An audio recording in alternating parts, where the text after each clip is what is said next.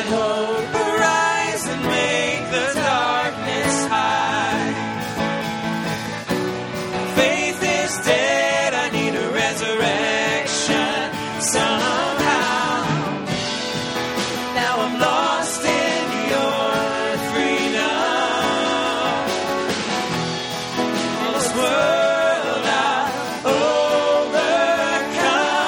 My God's not dead, He's surely alive. He's living on the inside, roaring like a lion. God's not dead, surely alive. He's living on the inside, roaring like a lion. Roaring, roaring, roaring like a lion. Let heaven roar and fire fall. Come shake the ground with the sound of revival. Let heaven roar and fire fall. Come shake the ground with the sound of revival. Let heaven roar and fire fall. Come shake the ground with the sound of revival. God's not dead, He's surely alive. He's living on the inside, roaring like a lion. God's not dead, surely alive. He's living on the inside, roaring like a lion. God's not dead, surely alive. He's living on the inside, roaring like a lion. God's not dead, surely alive. He's living on the inside, roaring like a lion. Roaring, roaring, roaring like a lion. Roaring, roaring, roaring like a lion. Good morning. We'd like to welcome you all to worship this morning. We're going to begin by focusing on Operation Christmas Child, and we have a video to show you about that.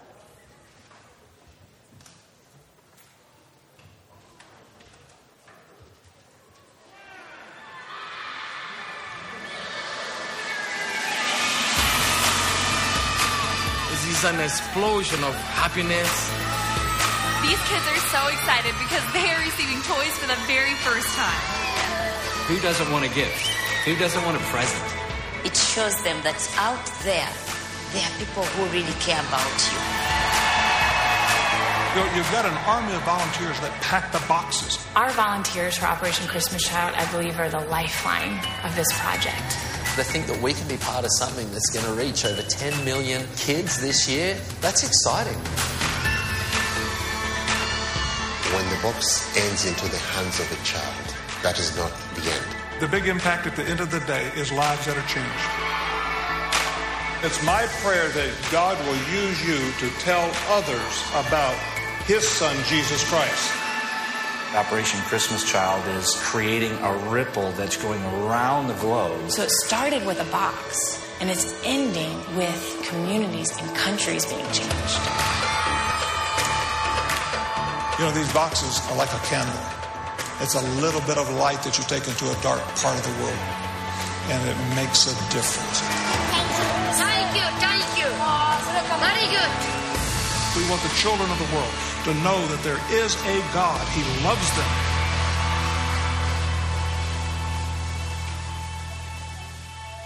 We are so excited again this year to be a part of Operation Christmas Child, and we want to encourage each one of you to take part. If you want to take part in groups, maybe a group of friends, a dorm floor, a family, it's a wonderful and tangible way that we can be God's hands and feet in the world and give to those who need His love and His word and a Christmas gift. Please stand and join us as we come together as God's people, as brothers and sisters in Christ, as God's children, as we sing His praises together.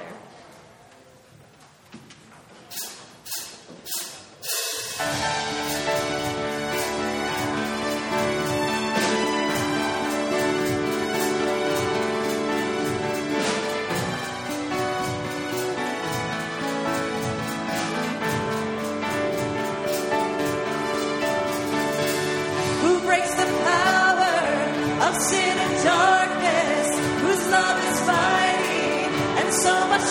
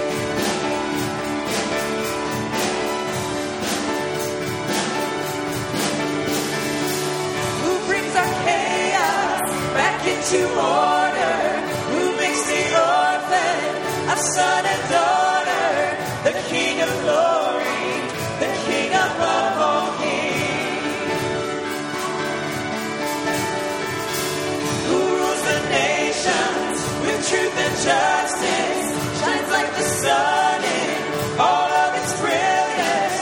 The King of glory, the King above all kings. This is amazing grace. This is unfailing love. That you would take my place. That you would bear my cross. You would lay down your life. That I would be set free. Oh, Jesus, I sing for all that you've done for me. Worthy is the Lamb who was slain. Worthy is the King who conquered the grave. Worthy is the Lamb who was slain.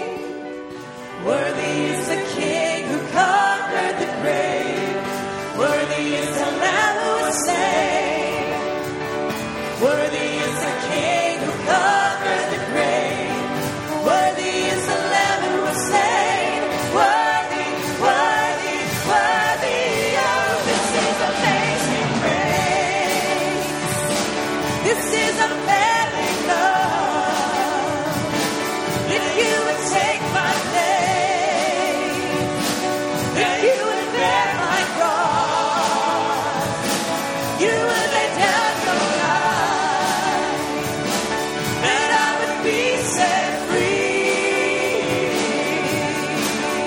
Oh, Jesus, I sing for all that you've done for me.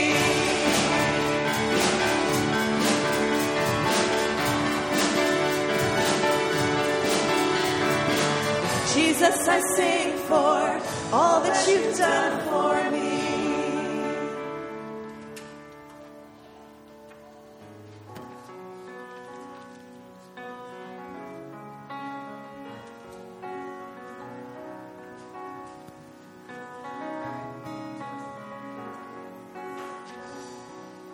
We want to be close, close to your side.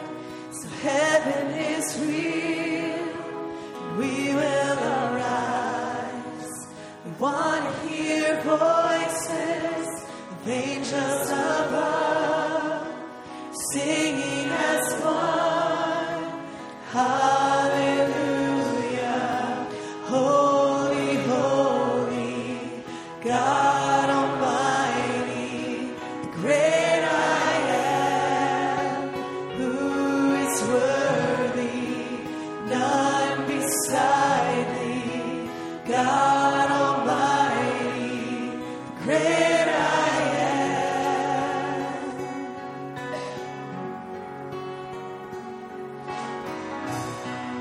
We want to be near to your heart, loving the world, hating the dark. We want to see dry bones living again, singing as one. Hallelujah. Holy, holy, God Almighty, the great I am, who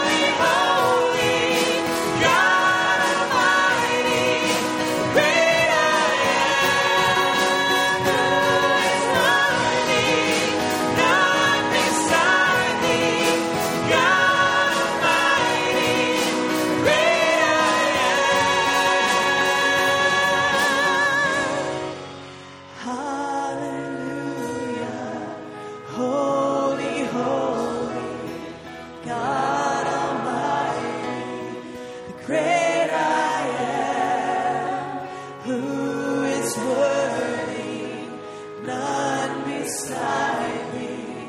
God Almighty, the great I am. Holy God, you are the great I am. We acknowledge you, we worship you, we bow down before you. We come to you knowing that you are the Almighty Creator who can do all things, and that you are our Abba Father, full of love for us. May we wait in confident expectation for all that you are going to do in us. Make us open, Lord. Amen.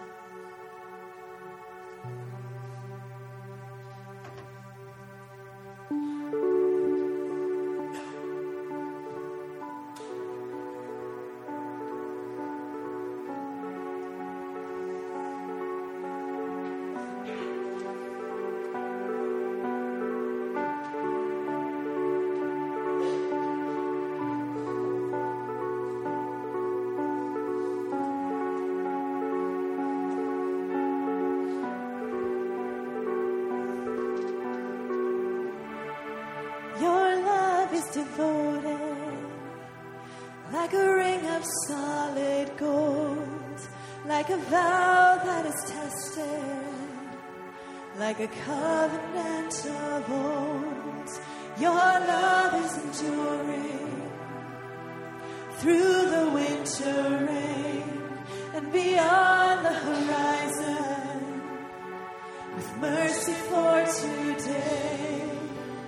Faithful you have been, and faithful you will be. You pledge yourself to me, and it's why I sing. Your praise will ever be on my lips, ever be on my lips. Your praise will ever be on my lips, ever be on my lips. Your praise will ever be on my lips, ever be on my lips. Your praise will ever be on my lips, ever be on my lips.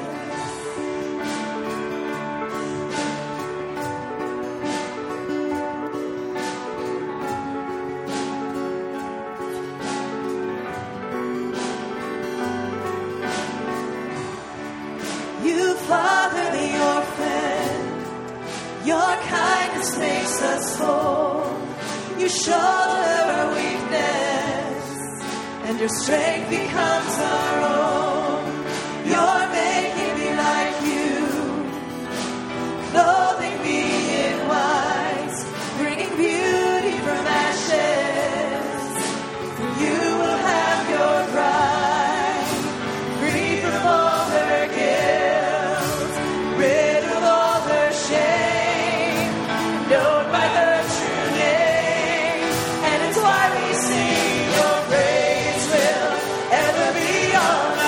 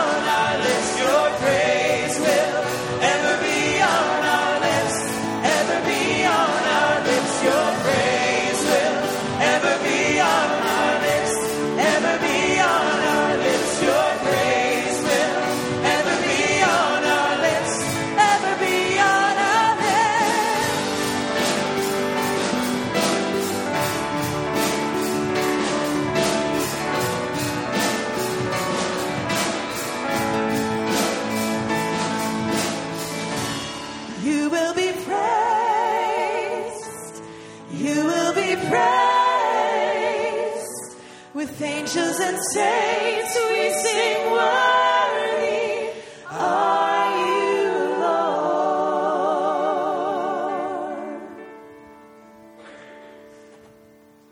You may be seated.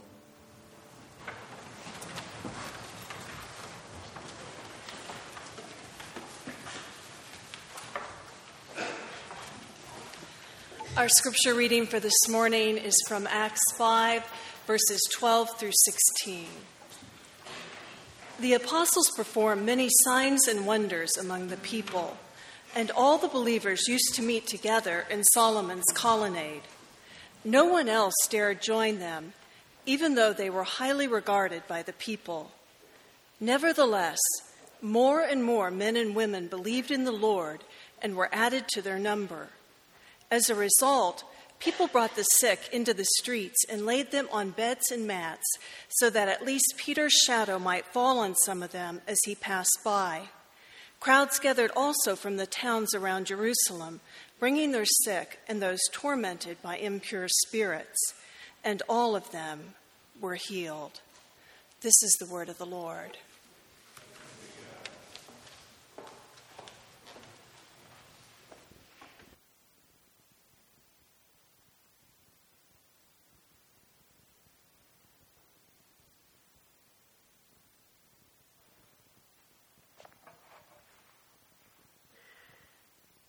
When we start talking about what we expect from God, and if the answer to that is that we expect God to do miraculous things, and we pray for God to do miraculous things, it is both for me I have a sense of excitement to talk about that, and it scares me to death. This is one of those subjects that is confusing and exhilarating at the same time. You start talking about praying for God to do miraculous things, for God to do bigger things than we might dream or imagine. There is in that sort of an electric energy, but there is also a fear. How can you explain all of this? It's impossible to explain all of it. People write books. They write volumes of books. They fill libraries with books trying to understand some of these things and never get to the end of it. And it makes me nervous to stand up and say, we're going to talk about praying for God to do great things, to do the miraculous, to expect God to do big things. And it makes me nervous and fearful, but then I read the scriptures, and I read a passage like what we just read, where God is doing such amazing things among the early church that all it takes is for Peter's shadow to fall on somebody and they're healed, and I don't understand that at all. And I read the scriptures, and God says to us again and again and again, I want you to pray big prayers. I want you to tell me the desires of your heart. I want you to ask me for things that are bigger than you might dream or imagine. Look at Psalm 2:8. God says to Israel, ask of me and I will give you the nations. That's a pretty big thing. James 4:2. He says to the church, talking about these circumstances they're dealing with and the stuff they're wrestling with, and he says, the reason you don't have it is because you haven't asked for it. Jesus himself says to his disciples, keep on asking, keep on seeking, keep on knocking. For everyone who asks receives, and he who seeks finds, and whoever knocks on the door, it will be opened for you. When I read the scriptures, and I read about God's people praying, I find that the people who are closest to God, the people who are the most deeply spiritual, are the people who pray the boldest, riskiest prayers. And you see that throughout the history of the church. Over and over again. The people who are closest to God, the people who are the holiest, are the people who pray the biggest, riskiest boldest prayers. And I'm convinced when I read the Scriptures that God is calling us to be people who pray bold prayers, big prayers, risk-taking prayers. But we tend to hesitate to do that. I suspect one of the reasons we hesitate to pray those kinds of prayers, to pray for God to do the miraculous, to expect God to do the miraculous, is because we've watched people, we've listened to people at this end of the spectrum who take that and say, Jesus said, ask, seek, knock, so if I ask, seek, knock, God has to do it. And they make demands of God. And in a sense, they say to us, I've discovered the formula. I can make God do what I want. And if you just follow this formula, if you pray these words, if you pray in this way, if you pray in this posture, if you pray in this place, then God will do whatever you ask. And we listen to that and we think, that makes me uncomfortable. I don't know about you, but it makes me uncomfortable. Because what's really happening is now, we're in control, not God. We are manipulating God to do what we want. And if we do the right things and say the right things, God has to do what we're asking Him to do. But that is a pagan way of thinking. That's how the people who live around Israel think. They believe that their gods will do what they want if they give the right sacrifice in the right way at the right time with the right animal. If they do the right dance, if they go through the right ritual, then the gods will have to do what they want. And the God of Israel, Yahweh, says, I don't work like that. You cannot manipulate me. There is not a formula for controlling me. And I suspect that maybe one of the reasons why God doesn't always answer our prayers the way we want Him to is to remind us that there is no formula. That we cannot manipulate Him. And so we listen to this, and it scares us enough, and it frightens us enough, and it makes us nervous enough that we then go way over here too often and say, let's just play it safe. We don't want to get tangled up in that, so let's play it safe. Let's only pray prayers that we're pretty sure we know the answers to. Let's only pray prayers that we can take care of ourselves. Or let's pray prayers that aren't too bold, too risky. We're not sticking out our necks too much. And we really don't expect that much from God. And maybe we even pray a prayer that's a little bit riskier, but we don't really believe God's going to do anything about it. But we feel guilty not at least praying about it. Somebody is sick, and so we pray for them, but we don't really expect God to do anything about it. We play it safe. I get that. I tend to live in this camp far more than that camp. I tend to be cautious. I do this with the sports teams I root for. I don't want to get too excited about them winning because it may turn around. So you just sort of hold your emotions. Don't get too high. You don't get too excited because you know what? There's a good chance they're probably going to lose. So you brace yourself for that. And if you don't get too excited about it and they lose, it's not near as disappointing. But you miss out on so much fun. You miss out on so much joy of being excited when things are going great. And yes, that can mean the disappointment is that much deeper. But so what? I mean, do we want to live our lives just playing it safe? Or do we want to be people who take risks? And as Christians, people who take risks in how we pray. And here's the bottom line. We don't manipulate God. We don't control God. And when we pray these bold prayers, we leave it up to God. It's His decision how He answers it.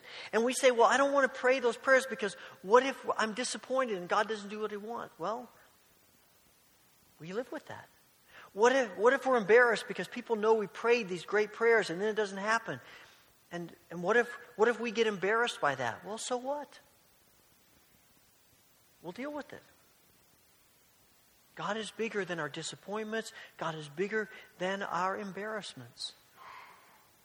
The one thing we do know when we read the Scriptures is God tells us to pray risky, bold prayers. Not the kind that manipulate God, not the kind that demand of God, but the kind that are truthful about what we want from God. And we pray with a heightened expectation about what God can do and loves to do. I think for most of us, our prayers are probably summed up in the title of the book by J.B. Phillips in the 1950s, Your God is Too Small. I suspect that probably describes a lot of us. That's safe praying. We miss out on so much of what God wants to do in our lives and in the world when we settle for praying safe prayers.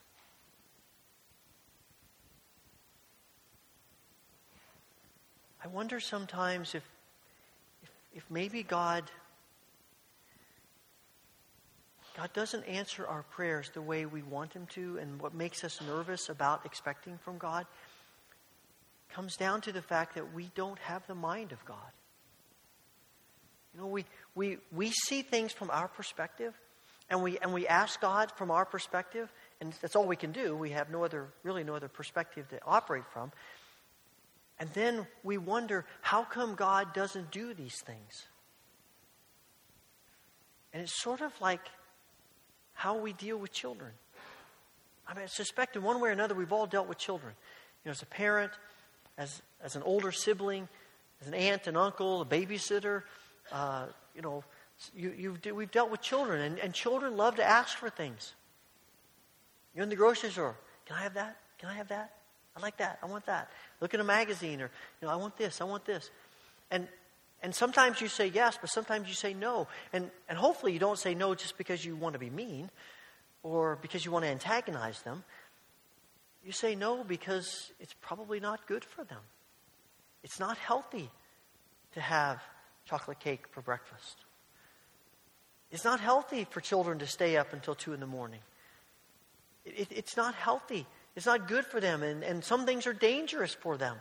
And so we say no, no matter how hard we work at trying to explain to them why we said no, more often than not, they don't get it.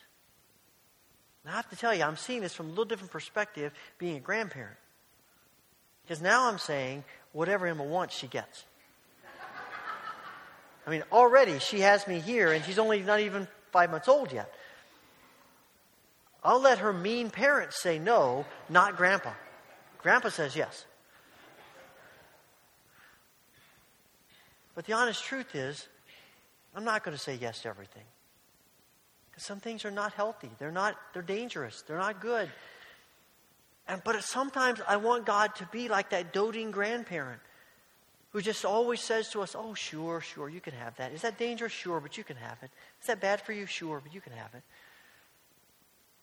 And the reality is, we don't really want, as a child, if we could reason, we don't really want an adult to treat us that way. We expect them to protect us. We expect them to know more than we do. We just can't understand it. And I wonder sometimes if that is a part of the way God answers prayers that are difficult for us because we can't see it. And it feels in those moments as if God is being arbitrary and unkind and unsympathetic and uncaring.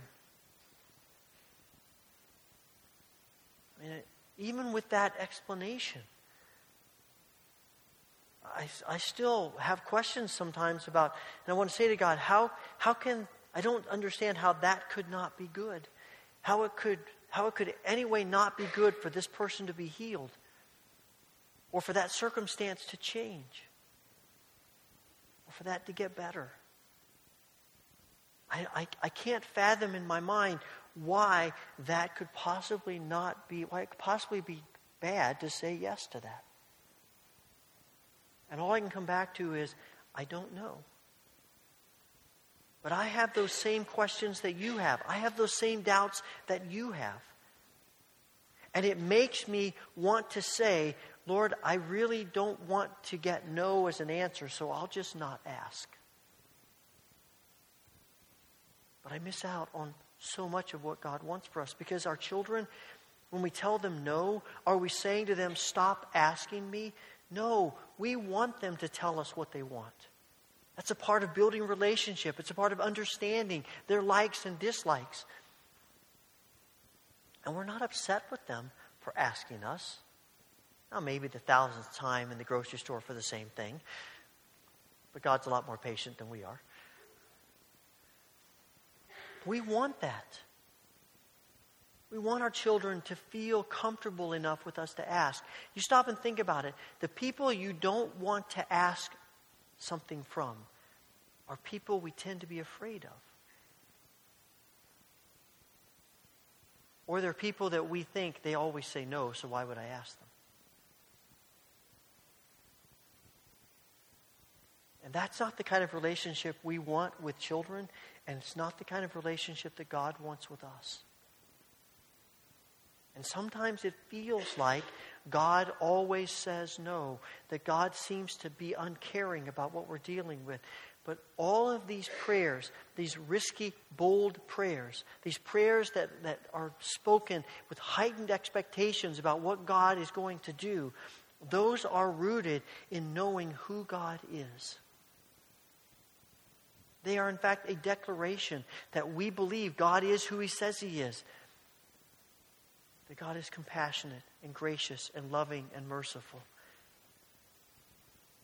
That Jesus is right when He says in Luke 11, right after He says, ask, seek, knock, He says, those of you who are sinful, who are evil, if you know how to give good gifts to your children, and you love giving good gifts to your children, how much more does your Father in heaven love to give good gifts to you?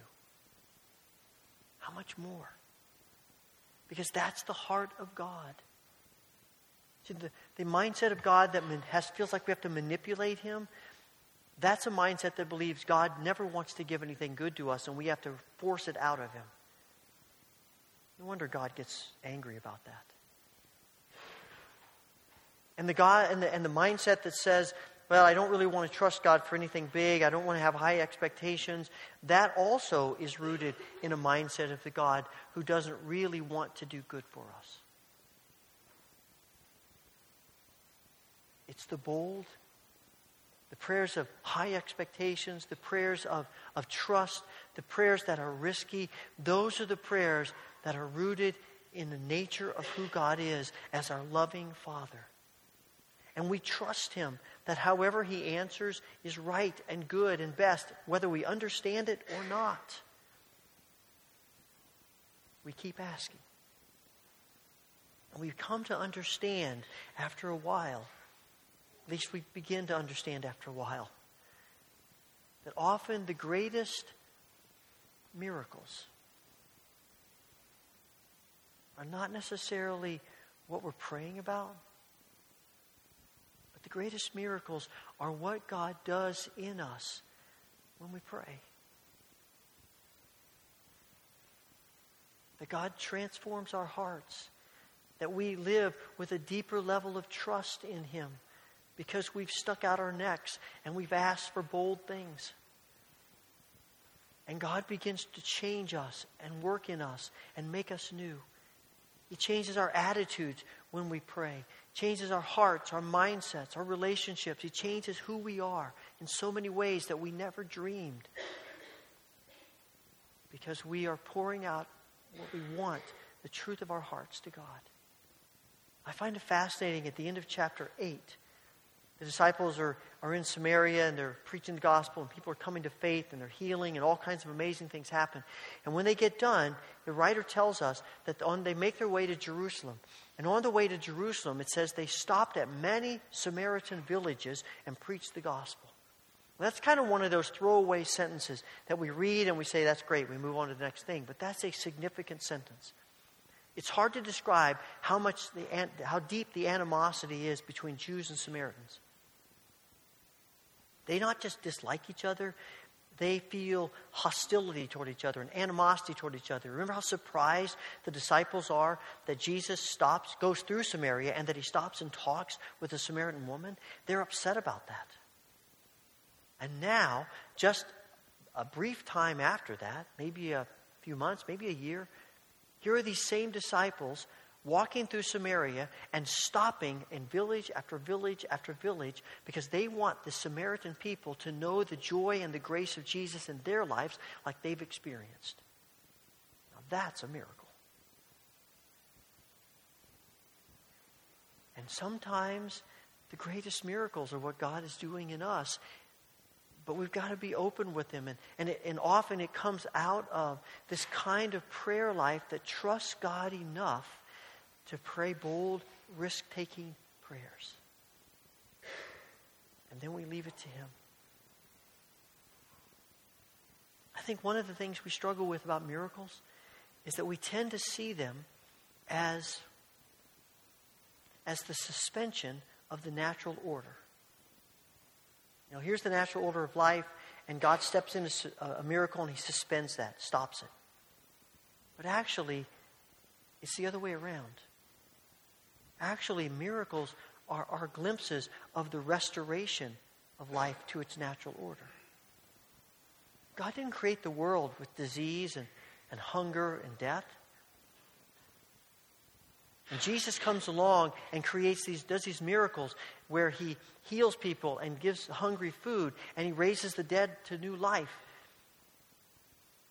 And what we find is that miracles are actually glimpses of God restoring his world that we will experience in full when Christ reappears.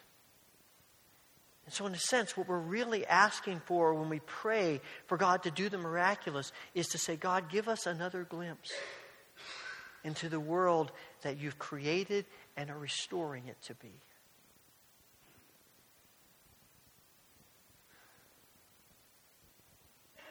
And I find that often this kind of praying takes place most effectively when we're in a group together. It's one of the things the church does.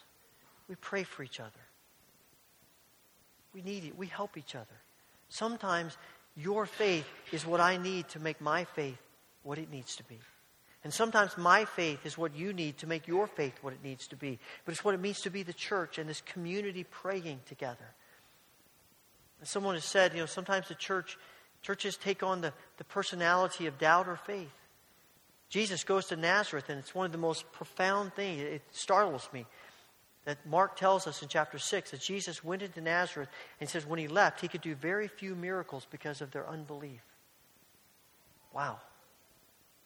Here's a community that has taken on the mindset of unbelief. And then there are other places Jesus goes where the community has this perspective of faith, and the miracles are amazing. And again, it's not that we found this magic formula, but there is a connection. Somehow, there's a connection between our faith and what God does. And as a church, we want to be faith for each other. Support each other, care for each other. And that's why this morning, we've set aside some time to pray for each other. In a couple of moments, the elders who are in the service and the pastoral staff who are here are going to come. We're going to stand here in the front. And we're going to invite you, those of you who'd like to come to the altar, or if that's hard for you, you can sit in the red chairs, but come up and give us the privilege of praying for you. Maybe to be faith for you. And we'll lay hands on you, and there is something powerful about touch that communicates support and grace. And if you would like, we're happy to anoint you with oil for healing. There's nothing magical about the oil, but it does represent in the Scriptures the Holy Spirit. And it's one more symbol, one more sign that the Spirit is with us as we pray. You can come about anything. At first service, we prayed for people who wanted healing. We prayed for people about their children. We prayed for people about their workplace. We prayed for people about all kinds of things. It doesn't matter. But if this morning you are thinking, I really have this burden, and maybe the burden is for somebody else. Maybe you want to come in proxy for somebody who can't be here today. And we pray for them with you there. Whatever it may be, if you would want to give us the privilege of praying for you and being faith with you, we'd love to do that. I'm going to offer just a brief prayer to prepare us as we get ready to pray together. And the elders and the staff are going to come, and then I'll invite you to come as we pray together. Father, we are often confused and uncertain and hesitant about really expecting miracles from you. Expecting you to do things that are above and beyond what we might dream or imagine. But this morning, as a church, as your people in this place, we want to do this. And we want to encourage each other in our faith, and we want to pray for the needs that we've brought with us and that we feel for others. So, Father, give us courage and give us grace and give us faith that we might expect great things of you and trust you, the answers you give. We pray this through Christ Jesus. Amen.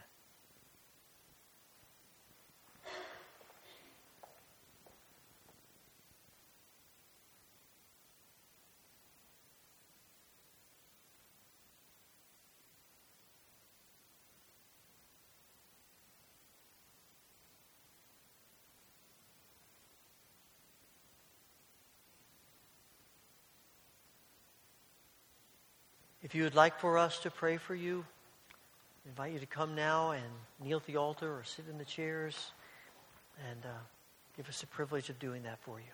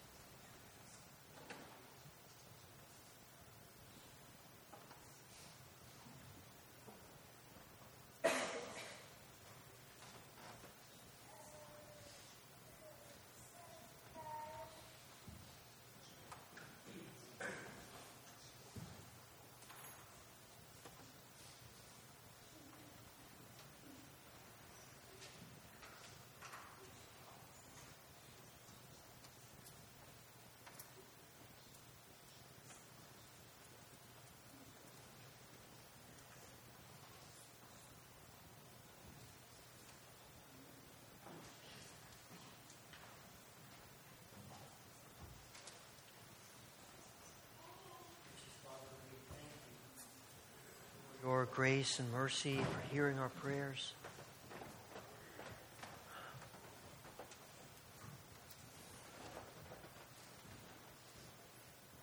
We've stuck out our necks this morning, Lord. And we have done our best to pray bold prayers, anticipating things from you that only you can do. Now we leave them in your hands. And we continue to pray, but we trust you. Father, we trust you for not only the needs that we've prayed around this altar rail, but for the other needs of our world and our lives. This morning, Father, we think about people around us and among us who are grieving, especially for Linda Roth and her family, the death of her sister. We pray for people who are struggling with illness and pain, and we think this morning of Phil Muker and Ted Hopkins.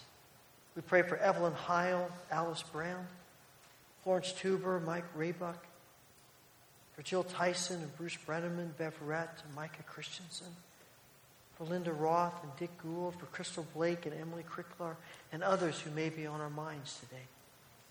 Work your healing grace in each of them. Father, we also pray for this world in which we live. And reminded once again this week of the human penchant for violence. The bombs in Turkey exploding and dozens of people who've lost their lives and many more injured and families torn apart. Lord, it grieves us. We pray that you would bring peace to our violent, war-torn world. We pray, Father, for people who are struggling with dealing with natural disasters in our country and around the world, and we pray for that you would bring refuge for them and healing and help, and may your people, your church, be a presence of hope in the midst of despair. Father, we pray for our brothers and sisters who are facing persecution for their faith, and ask that you would give them strength and courage and protection in the midst of extremely difficult circumstances. And Father, we pray this morning for my mom and dad and ask that you would bless them in their new retirement. As they're active in their church and mentoring people and continuing to serve you, we pray that you would give them grace that they need. Father, thank you for hearing our prayers today. Thank you for your mercy and goodness in each of our lives. We pray all of this, every prayer, in the name of our Lord and Savior, Jesus Christ. Amen.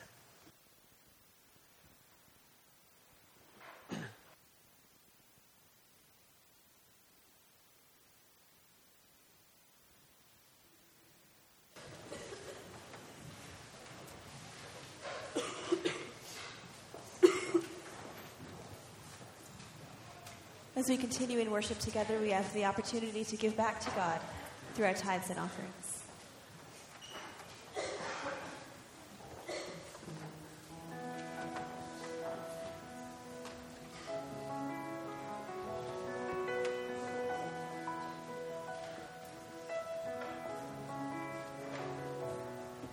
If faith can move the mountains, let the mountains move.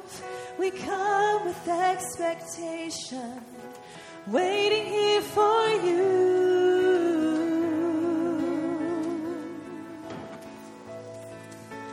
Waiting here for you.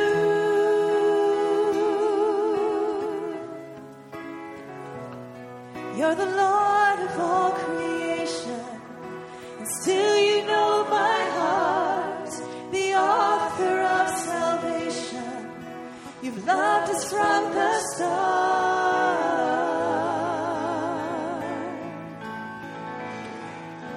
Waiting here for you with our hands lifted high in praise. And it's you we adore, singing hallelujah.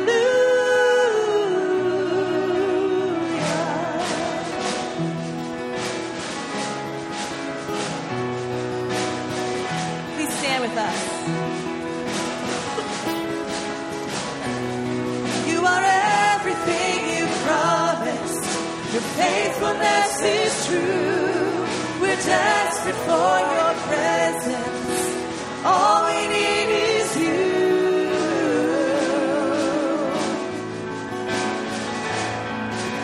Waiting here for you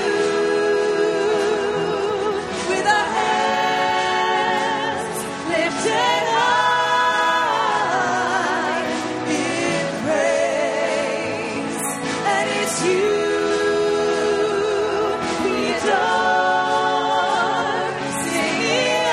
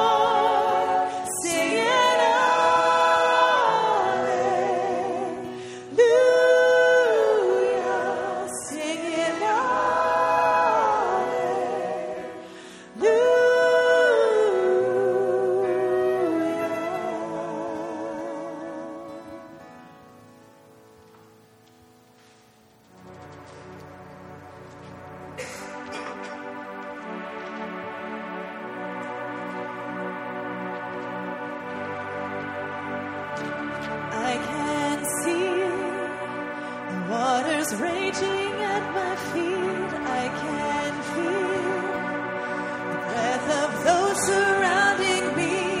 I can hear the sound of nations rising up. We will not be overtaken. We will not be overcome. I can walk down this dark and painful road. I can face every fear of the unknown. I can hear all God's children singing out. We will not be overtaken. We will not be overcome. The same power that rose Jesus from the grave, the same power that commands the dead to wake, lives in us, lives in us. The same power that moves mountains when He speaks, the same power that can calm a raging sea, lives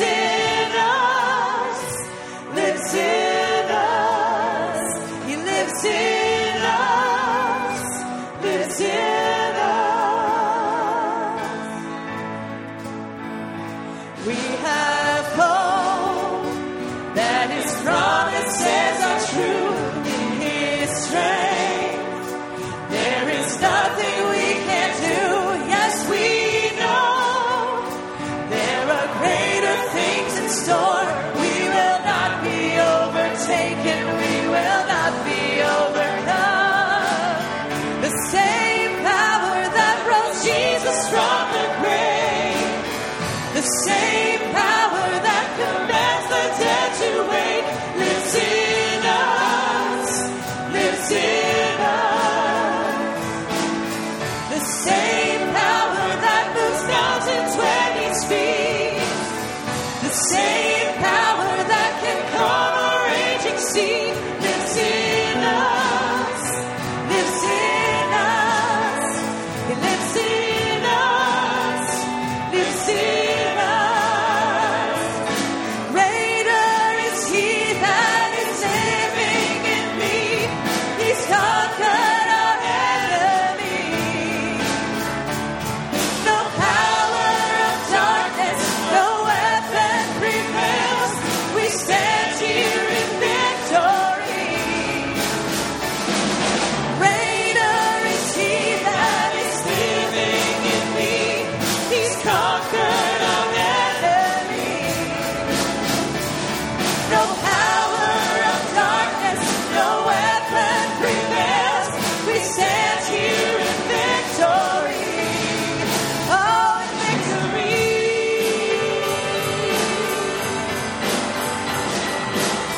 The same power that rose Jesus from the grave, the same power that commands the dead to wait, lives in us, lives in us.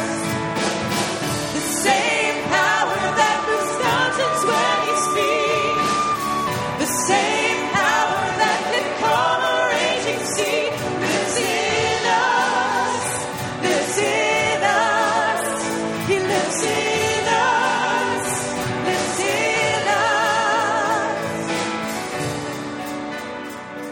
I pray that the eyes of your heart may be enlightened, in order that you may know the hope to which He has called you, the riches of His glorious inheritance in His people, and His incomparably great power for us who believe.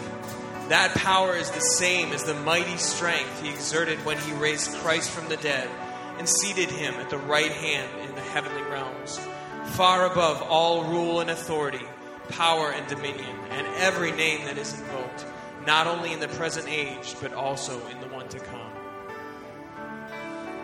The same power that rose Jesus from the grave, the same power that commands the dead to wait, lives in us, lives in us. The same power that moves mountains when He speaks, the same power that can calm a raging sea, lives in us, lives in us. He lives in us, lives in us.